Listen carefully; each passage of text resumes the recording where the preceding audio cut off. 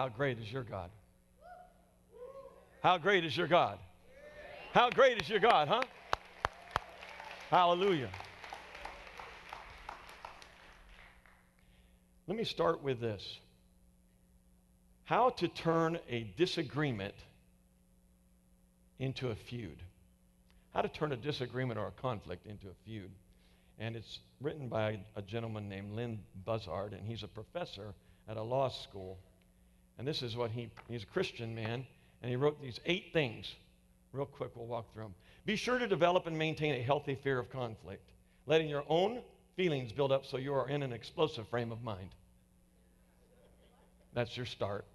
Number 2, if you must state your concerns, be as vague and general as possible. Then the other person cannot do anything practical to change the situation. Number 3, assume you know all the facts and you are totally right. The use of a clinching Bible verse is helpful. Speak prophetically for truth and justice. Do most of the talking. Number 4, with a touch of defiance, announce your willingness to talk with anyone who wishes to discuss the problem with you, but do not take steps to initiate such conversation. Number 5, latch tenaciously onto whatever evidence you can find that shows the other person is merely jealous of you.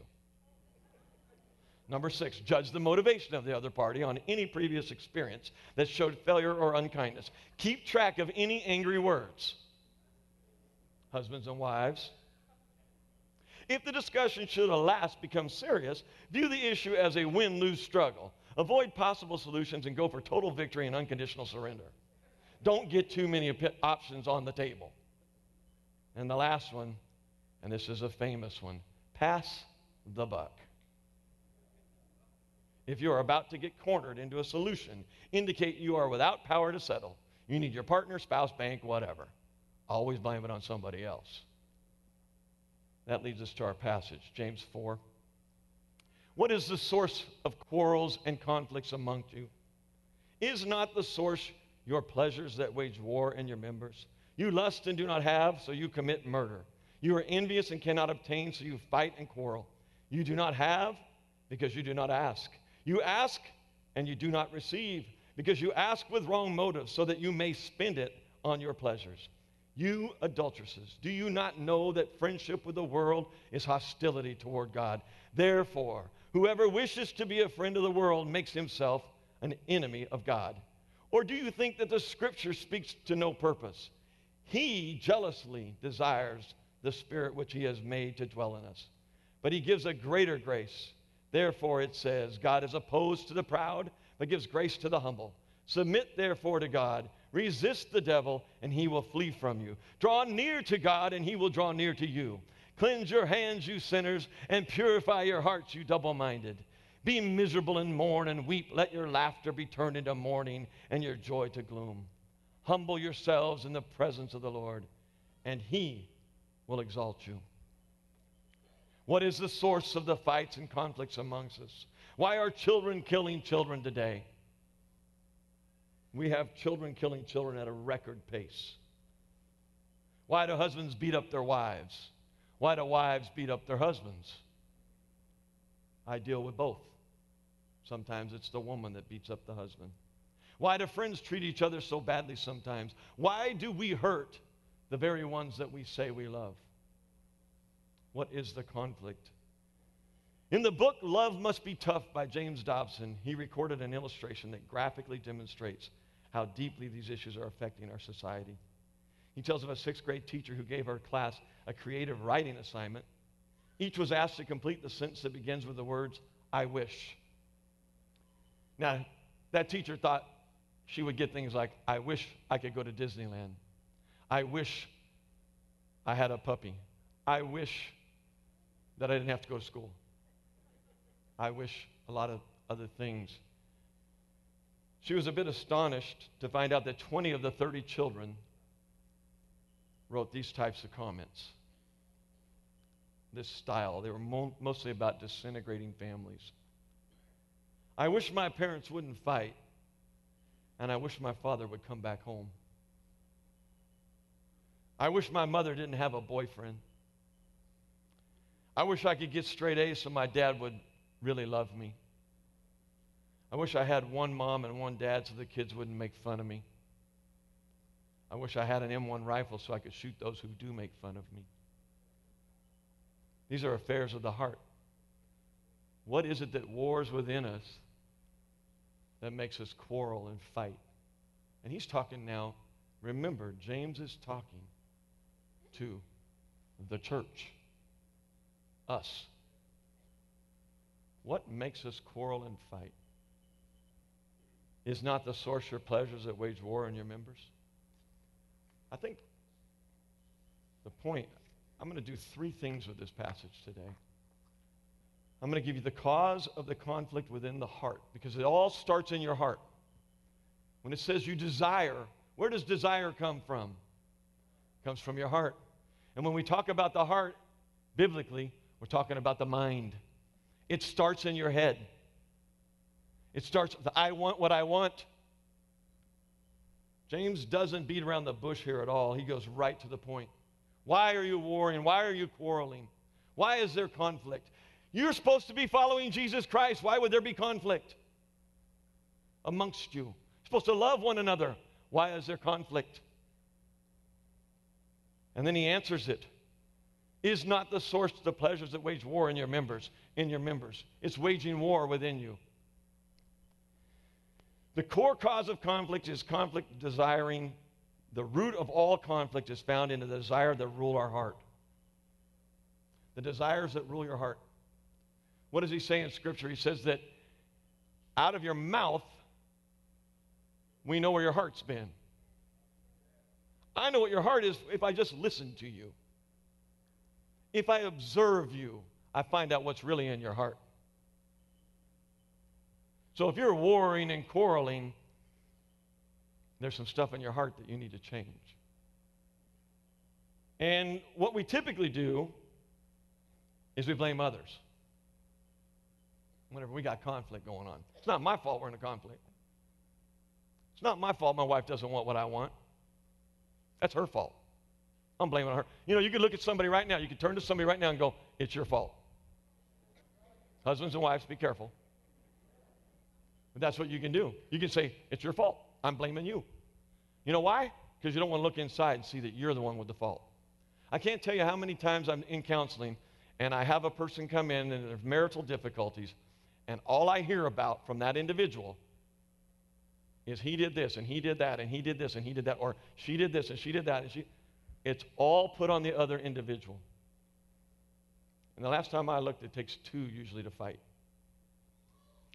And so people never want to admit that they might have a problem. So man has been blaming it on someone else since the Garden of Eden. What did Eve say when God said, wait, why do you guys got clothes on all of a sudden? I left you, you were naked, I come back, you got clothes on you, and you're hiding from me. What's going on? Oh, this serpent. It was the serpent. And what about you, Adam? What's your issue? Oh, it's this woman that you gave me, God. And we'd all been there humming. I wouldn't have half the fights if I didn't have a woman. Because that's who I'm fighting with most of the time. But that's what we do. And so since the beginning of time, why did Eve eat the fruit of that tree? Why did she eat that fruit? You know why? Because it looked good. She saw it was good for food. She said, hey, that looks like good fruit. Why can't I eat that? And if I eat it, I'm going to get all these things, according to the serpent. Unfortunately, she had God telling her one thing, and she was listening to another voice. And it was the wrong voice. But the desires of the heart is what we're talking about. The fruit of the tree of life was desirable. It looked good. But desires set against God don't work out. Once they ate that fruit, that desire took over and they ate that fruit. It says from that point forward, they had to find life from within themselves. They had to satisfy their own desire. And that's what we're all trying to do. We're all trying to satisfy our own desires. That's why there's a conflict. That's why we war. We want what we want. The question today is, what will you do? What sin will you commit to get what you want? What sin would you do to get the desires of your heart? It's a tough question. It's something we have to ask quite a bit in counseling ministry. We're typically asking, so you did this sin. to get what you wanted. So we'd like to get ahead of that a little bit this morning and say, look in your heart, and let's figure out what it is that you're saying, I really have to have that. And then let's back up a little bit and see if that's part of God's plan for your life. So you have that part of it. You have that overall desire just to have your own will. So you're fighting core because you want that will. Then it says that what do you do then? He's pointing out that it's definitely the problem is within us. It's a heart issue. He says, you lust and you do not have, so you commit murder. You are envious and cannot obtain, so you fight and quarrel. You do not have because you do not ask. Yeah, there are people that want things so badly that they'll kill for them. Is that not true? Didn't we just read that? Didn't we just start off with that? Why are our children killing each other? There's more death going on. I can't believe how many murders we hear about on a daily basis. And you can say, well, that's because those neighborhoods are bad. Well, those neighborhoods are bad because people want certain things in those neighborhoods. The drug dealer that shoots the other drug dealer doesn't want that guy selling drugs in his area. He has a desire to dominate. We all have those desires. We get frustrated with people and circumstances. We lash out at all those around us. We become willing to hurt and destroy in an effort to meet our needs. When I'm trying to meet my needs, get out of the way. I'm going for what I need. If you're in the way, you're just in the way. And so that's a problem. We'll do anything to eliminate our competition, including murder. You know, I just read, and I don't know what the issue was, but I just read about in Texas that a deacon of a church, they were in a meeting, some kind of a meeting, a business meeting or something, shot another deacon in the church and killed him. I told the first service they were probably arguing about whether or not they should give the pastor a raise. But I don't know what the reasoning was. I just know there was something in that man's heart that he wanted badly enough that the other man was resisting, that he shot him. That's in the church. Guess how many divorces we have in the church? The numbers are the same in the church and out of the church. Every marriage today, within 5 years, 50% of them will end in divorce. In the church, out of the church. Interesting. They desired to get married at one point, and then they desired not to be married. Something happens along the way. So I want to point this out. All desires are not bad. All desires are not bad. They're not sin. They don't have to be sinful. There's a lot of really good things that you should desire. Let's use this one, for instance. I got high school kids in here, don't I? Somewhere? Where are you guys at? Over here. Hi, high school kids. And maybe even college. You're not wanting to get married today, I understand. College, career, high school. You want God to give you a Christian husband or a Christian wife, depending on which one you want. You want a spouse that's a Christian. So that's your desire. And so you start praying and asking God for that. But He doesn't quite give it to you fast enough. What do? Do you go outside of the will of God and start looking to fulfill that desire yourself? I think we do sometimes. Watch out. Be careful with that. All right.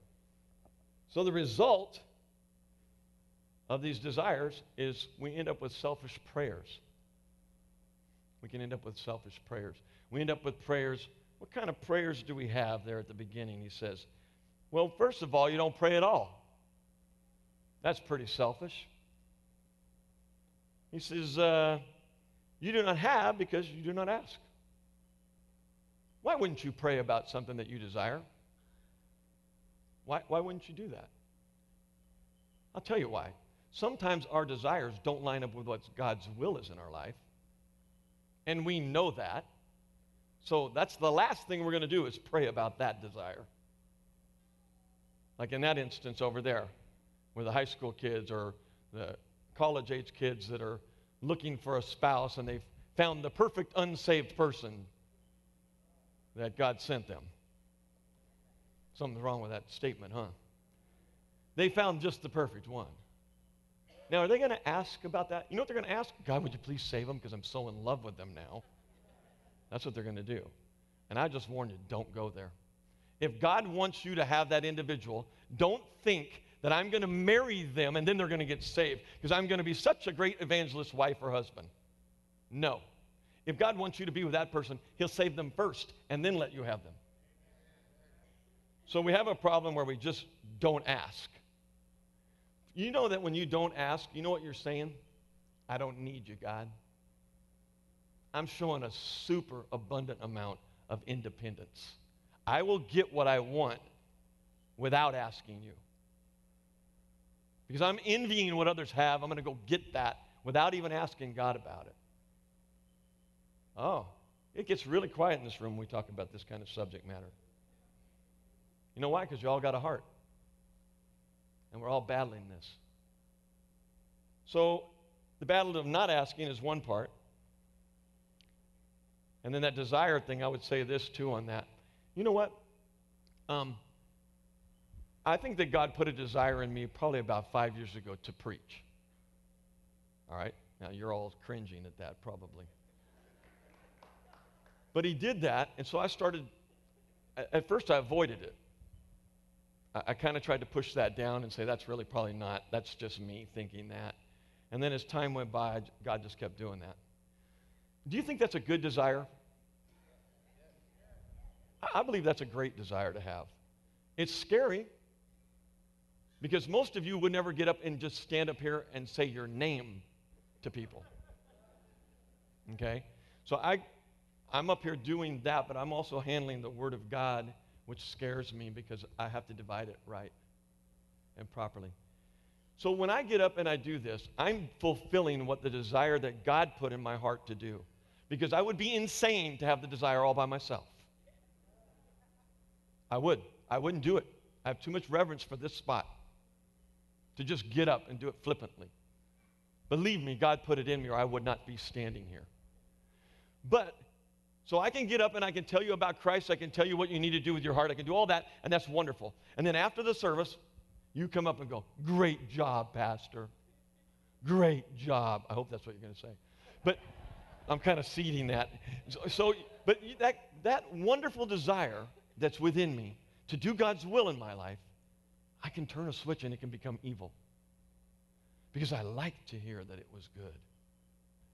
Now I desire to get up in front of people and preach and have you come and tell me what a great job I'm doing.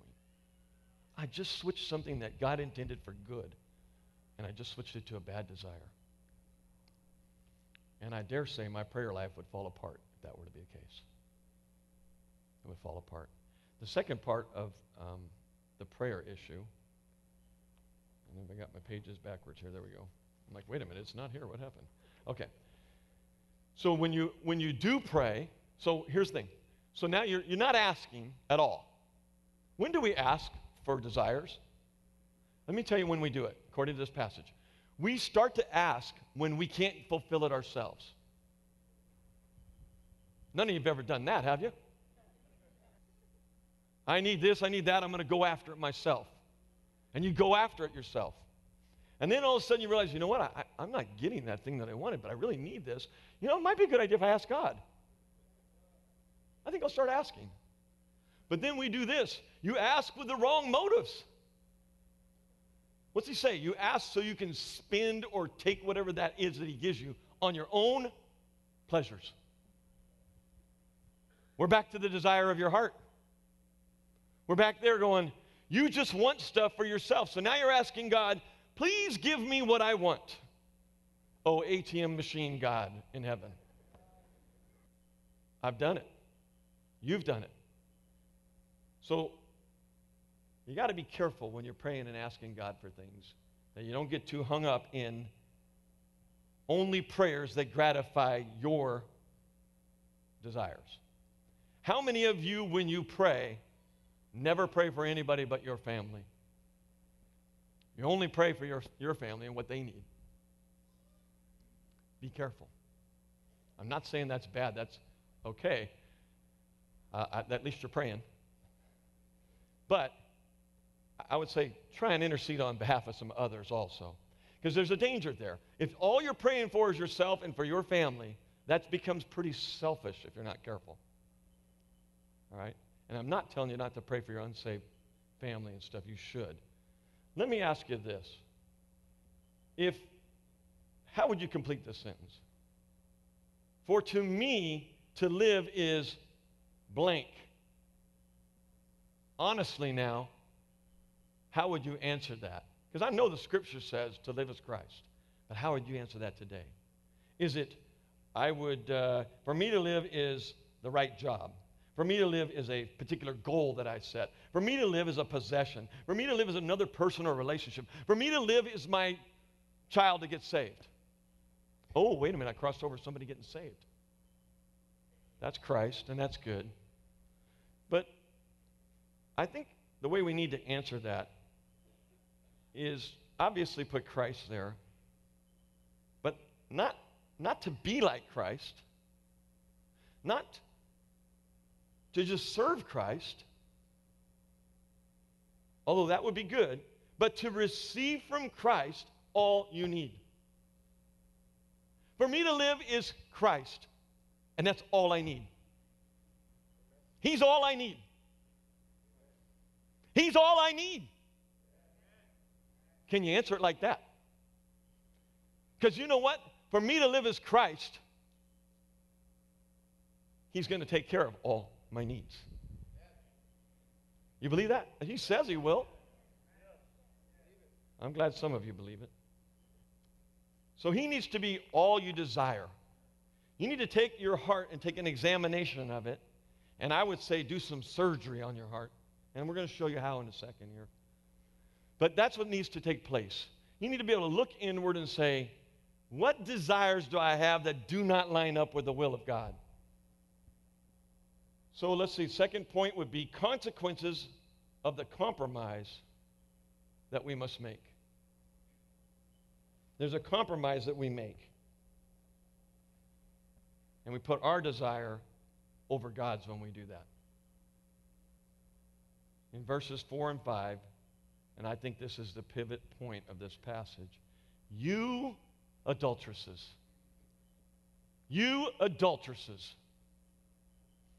do you not know that friendship with the world is hostility toward God? What setting can you think of where the word adultery is an attractive word? I can think of no setting where I think that's a good word. And who are we committing adultery with in this passage? The world. Who designs the world? Satan himself. So who are we sleeping with? Satan.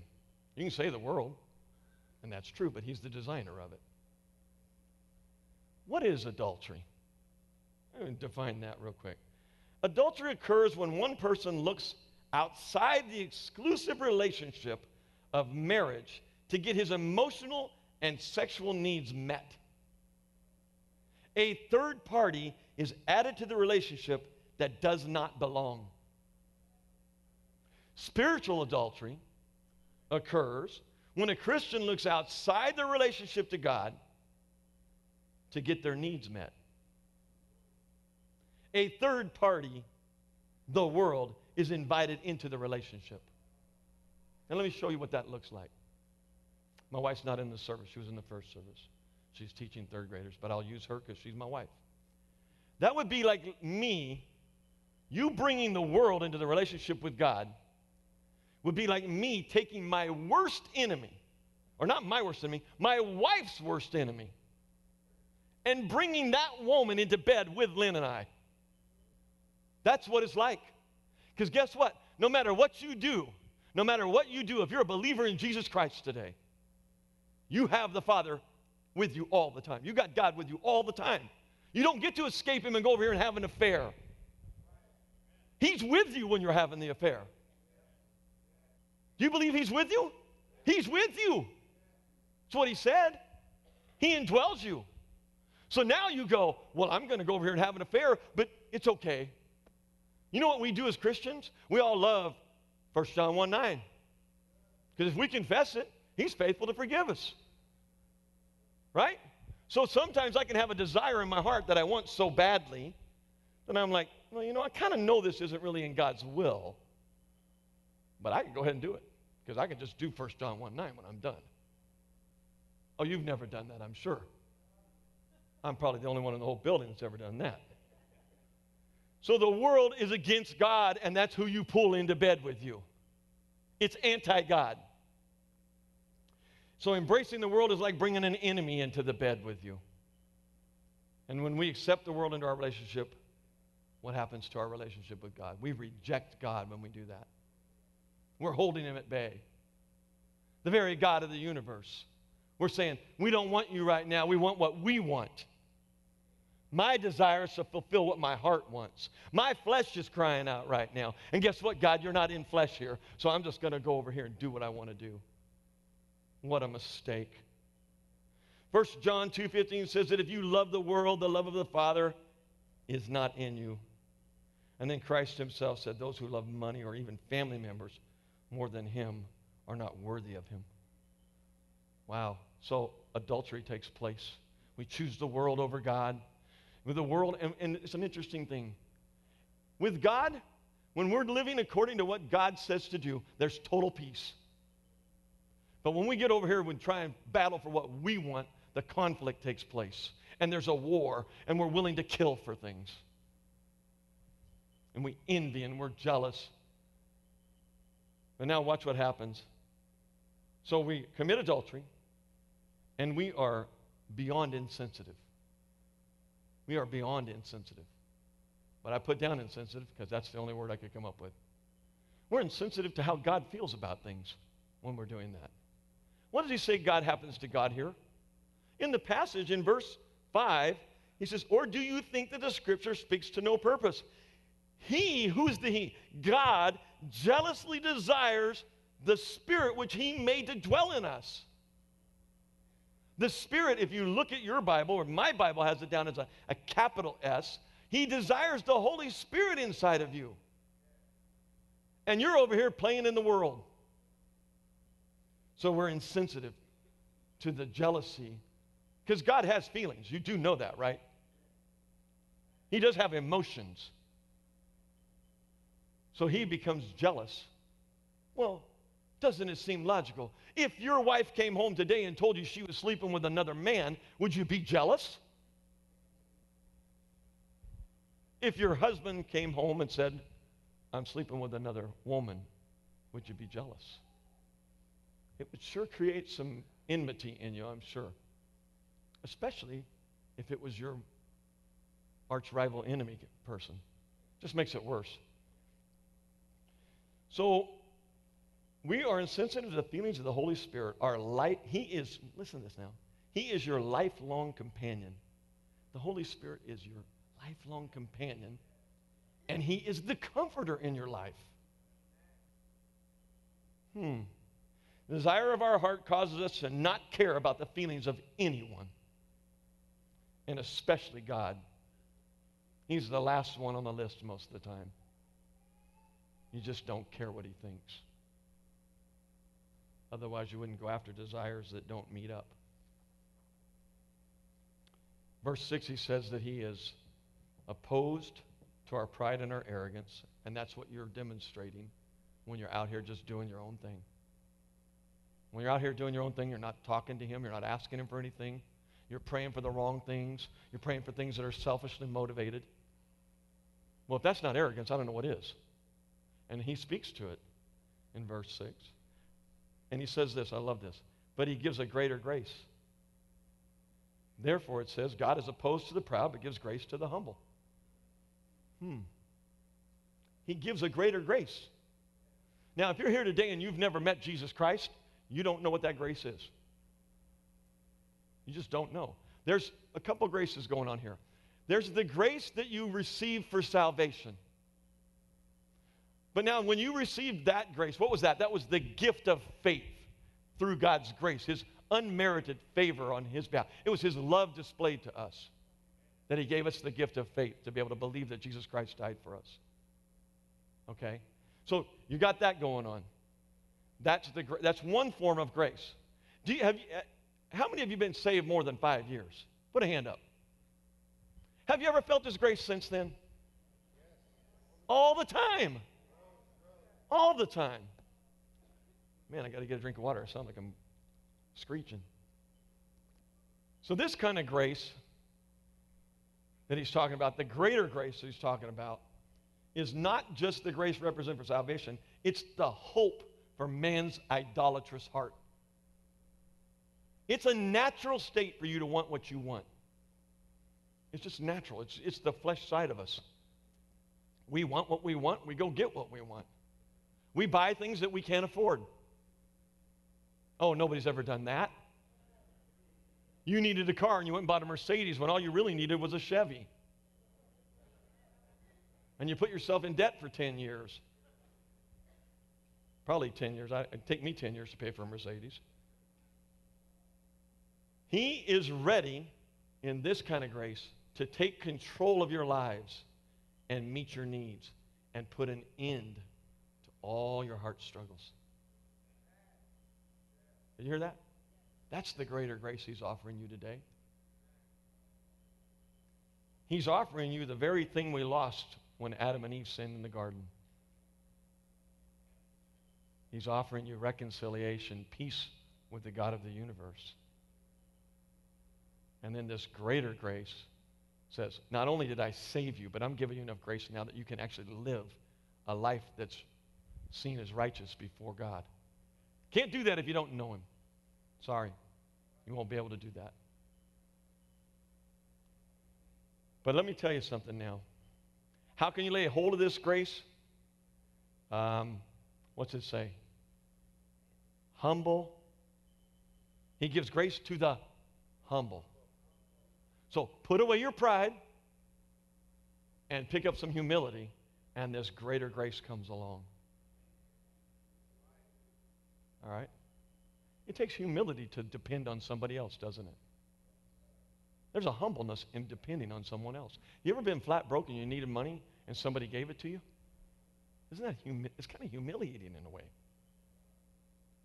You need the money, so you take it, humiliation or not. But there's a humbleness to having to take the money. And so when God has something for you, say, would you get rid of your pride, humble yourself, and I'll give you a greater grace. Oh my goodness. Why wouldn't you want that? Well, you should want that. All right? So now the third point that I'll make is in verses 7 through 10. Not all is bad. There's hope. There's hope in the passage. The cure for the idols of the heart take place in verses 7 through 10. There are 10 imperatives in this passage from this point, and we're going to run through them. Submit to God. In order to submit to God and his will in my life, I need to know what that looks like. If I tell you, live by the Spirit and not by the flesh, and I don't give you anything but that, how will you know that you're living by the Spirit then? How will you know if you're living in your flesh or if you're living in your spirit? Well, because we have the Word of God. So sometimes we don't know what to submit to because we don't know the Word well enough. Huh? Okay, so let me just give you a little hint. Galatians 5. Galatians 5 is like a roadmap that tells you if you're living in your flesh or if you're living by the Spirit. You start about 16 and go to 25. And when you're acting out your life or you have something you desire, just compare it. There's 2 lists there. And actually the flesh side, he doesn't even fulfill the list. There's a bunch of really bad things there, and he says, and things like this. He had to stop because there's so many things that you can do in your flesh. All right? So you can go there and say, okay, now how do I know if I'm idolizing my heart here? Am I doing the wrong thing, or am I living by the Spirit? Now you have a conscience, of course, but I'm just saying if you want to compare it, take a look at Galatians 5 there. I won't go through that. It's not enough time. Then the next thing he says to do is resist the devil. What happens when you resist the devil in the passage? He flees. Oh, the devil's too big. I can't fight with him. No, you're not going to win a battle with him, but if you resist him, so you got to do both. The 2 are connected. I'm submitting to the Father, I'm submitting to God, and I'm resisting the devil. And then what happens? The next one says, draw near to God. And what happens when you draw near to God? He draws near to you. Will the devil stay in the same company with God? Nope, he can't. He flees. So it's not just you out here doing your own thing, living according to the world's standard, and the devil's going to flee you. Oh, no, no. He's going to pester you big time. He's already pestering you. He's already the one got you living by the world. He's got you. Guess what? The world's attractive. It's attractive. It's made to be attractive. Why do you think our marriages are falling apart? You think your marriages are falling apart because women are all wearing sackcloth and ashes? You don't see that in advertising. I sure don't. You can't go anywhere without seeing somebody half dressed. And women don't smile and laugh because you look at the men just the same as the women look at the men look at women. I know I counsel enough of you to know. All right? So, is the advertising for America, let me ask you this, is the advertising for America set up for family values?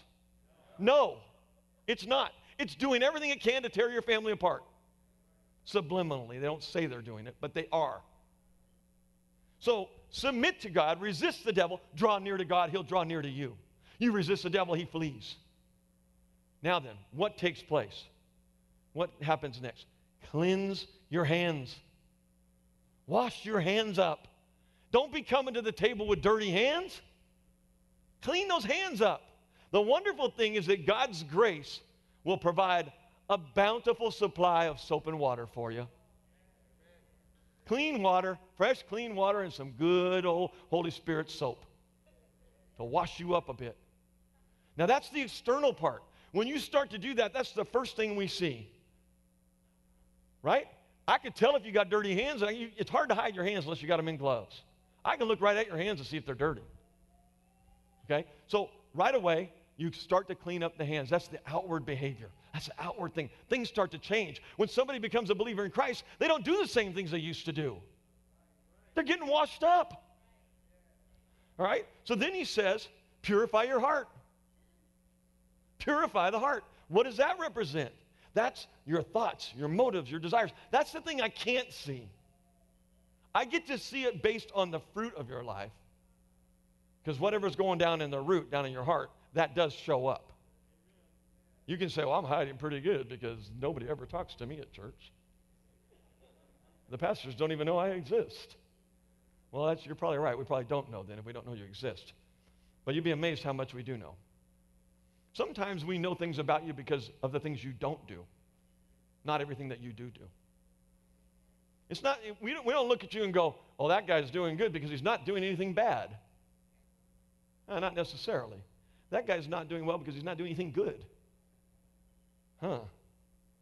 And so I'll leave that alone. The next part here in verse 9 is confusing to some, but let me see if I can just kind of sum it up for you. Verse 9, we take on a deal where we say, he says, be miserable, mourn, weep, let your laughter turn to mourning. What he's really saying there is he's saying, you need to become sober-minded about your sin. Be sober-minded about the things you desire. When you're desiring the wrong things, that should cause a mourning in you. That should make you miserable if you're desiring the wrong things. You should mourn, you should weep. You don't laugh it off like it's no big deal. I'm just going to confess, John 1:9, I got that one in my back pocket as I go into the bar to pick up a girl. What? You'd be amazed how many people do that. Talking, oh man, I've been on jobs where you're like, oh man, I went to church yesterday and God just moved through the building. And then they're cussing like 2 seconds later. Huh? You don't have that on your jobs, I'm sure. I've been there. I've seen that happen. So that's what we do. We become sober-minded. I don't act like my sin is no big deal. I don't act like the desires of my fleshly self are no big deal. I take those serious. I mourn over the fact that I've sinned against God. I weep and ask for forgiveness. I just got to confess John 1:9. I know that. But true repentance is going to do this. This is true repentance. That other is just a little tagline. I'm not sure if God's going to even accept that. He wants to see a change in you. That's true repentance. And change comes by doing these things. I'm miserable in my sin. I mourn. I weep. I can't laugh about it. Verse 10, the final of the 10 imperatives. And this has become my life's verse, this verse 10. Humble yourselves in the presence of the Lord, and He will exalt you. Guess what pride does? It's a puffing up of yourself. All those desires I have is for me to get something and me become better. And I'm just really trying to exalt myself. I really am. I want the bigger house. I want the better car. I want. And God says, it's not what I want for you. Well, God, I realize that's not what you want for me. So what I'm going to do is I'm just going to humble myself before you. I'm going to get on my face before you. I'm going to get so low that I can taste the dust. Huh? You ever been there? You ever done that? I've done it. I get humble before Him. God, I don't want to be exalting myself. What advantage would that be? I'd be a wreck. I'd be mourning. I'd be miserable. I'd be weeping. I want to be back to you. I want to humble myself before you. And when I do that, then the promise comes. What's the promise? Then He will exalt you. Do you want to be exalted by men or God? I want to be exalted by God. And I got to be careful with that, or that'll become a desire in my heart, and that'll be wrong. You got to be careful with this stuff. You got to live according to the Spirit. So now that we've said that, I would say that if you're here and you're unsaved, you've never met Jesus Christ as your personal Savior, you have no way of doing the things we just talked about. Because I have to be empowered by the Holy Spirit to be able to live this life. But you can submit to God. You can. You can submit to His will. He has a gift for you this morning. It's called the gift of faith. And if He gives that to you, you'll be able to believe that Jesus Christ. Did you know that if you're here this morning without Him, you need a Savior? You have sinned, you fall short of the glory of God, and if you had to stand before God today, you would not be able to go into heaven. You would end up in hell. Because that's your destination if you don't know the Son. But He says, but if you will accept Jesus Christ and what He did for you, what did He do? He took the form of a man. He died on a cross for us, took our sins there, died on a cross, buried in a tomb, rose again on the third day, sitting at the right hand of the Father now, interceding on your behalf. Well, who doesn't want that gift? Well, when you already have that gift, you understand it a lot better. But if you are here today and you're a little confused, would you see us afterward, and we'll be glad to share even more of that with you. But let me ask you, church, a few questions. Are the idols of your heart and your desires keeping you from a proper relationship with those around you? Husbands, are you having the correct relationship with your wife? And if not, why not? Is there something in your heart that's preventing that? Wives, same question with you. Is there something that's preventing you from having a proper relationship with the husband that God gave you? What about with God? Is there things in your heart that doesn't allow your prayer life to be effective? Are there things in your life that you don't even pray because you know you got all these things in your life? Wow. You're not able to tap into God's power because of the desires of your heart are incorrect.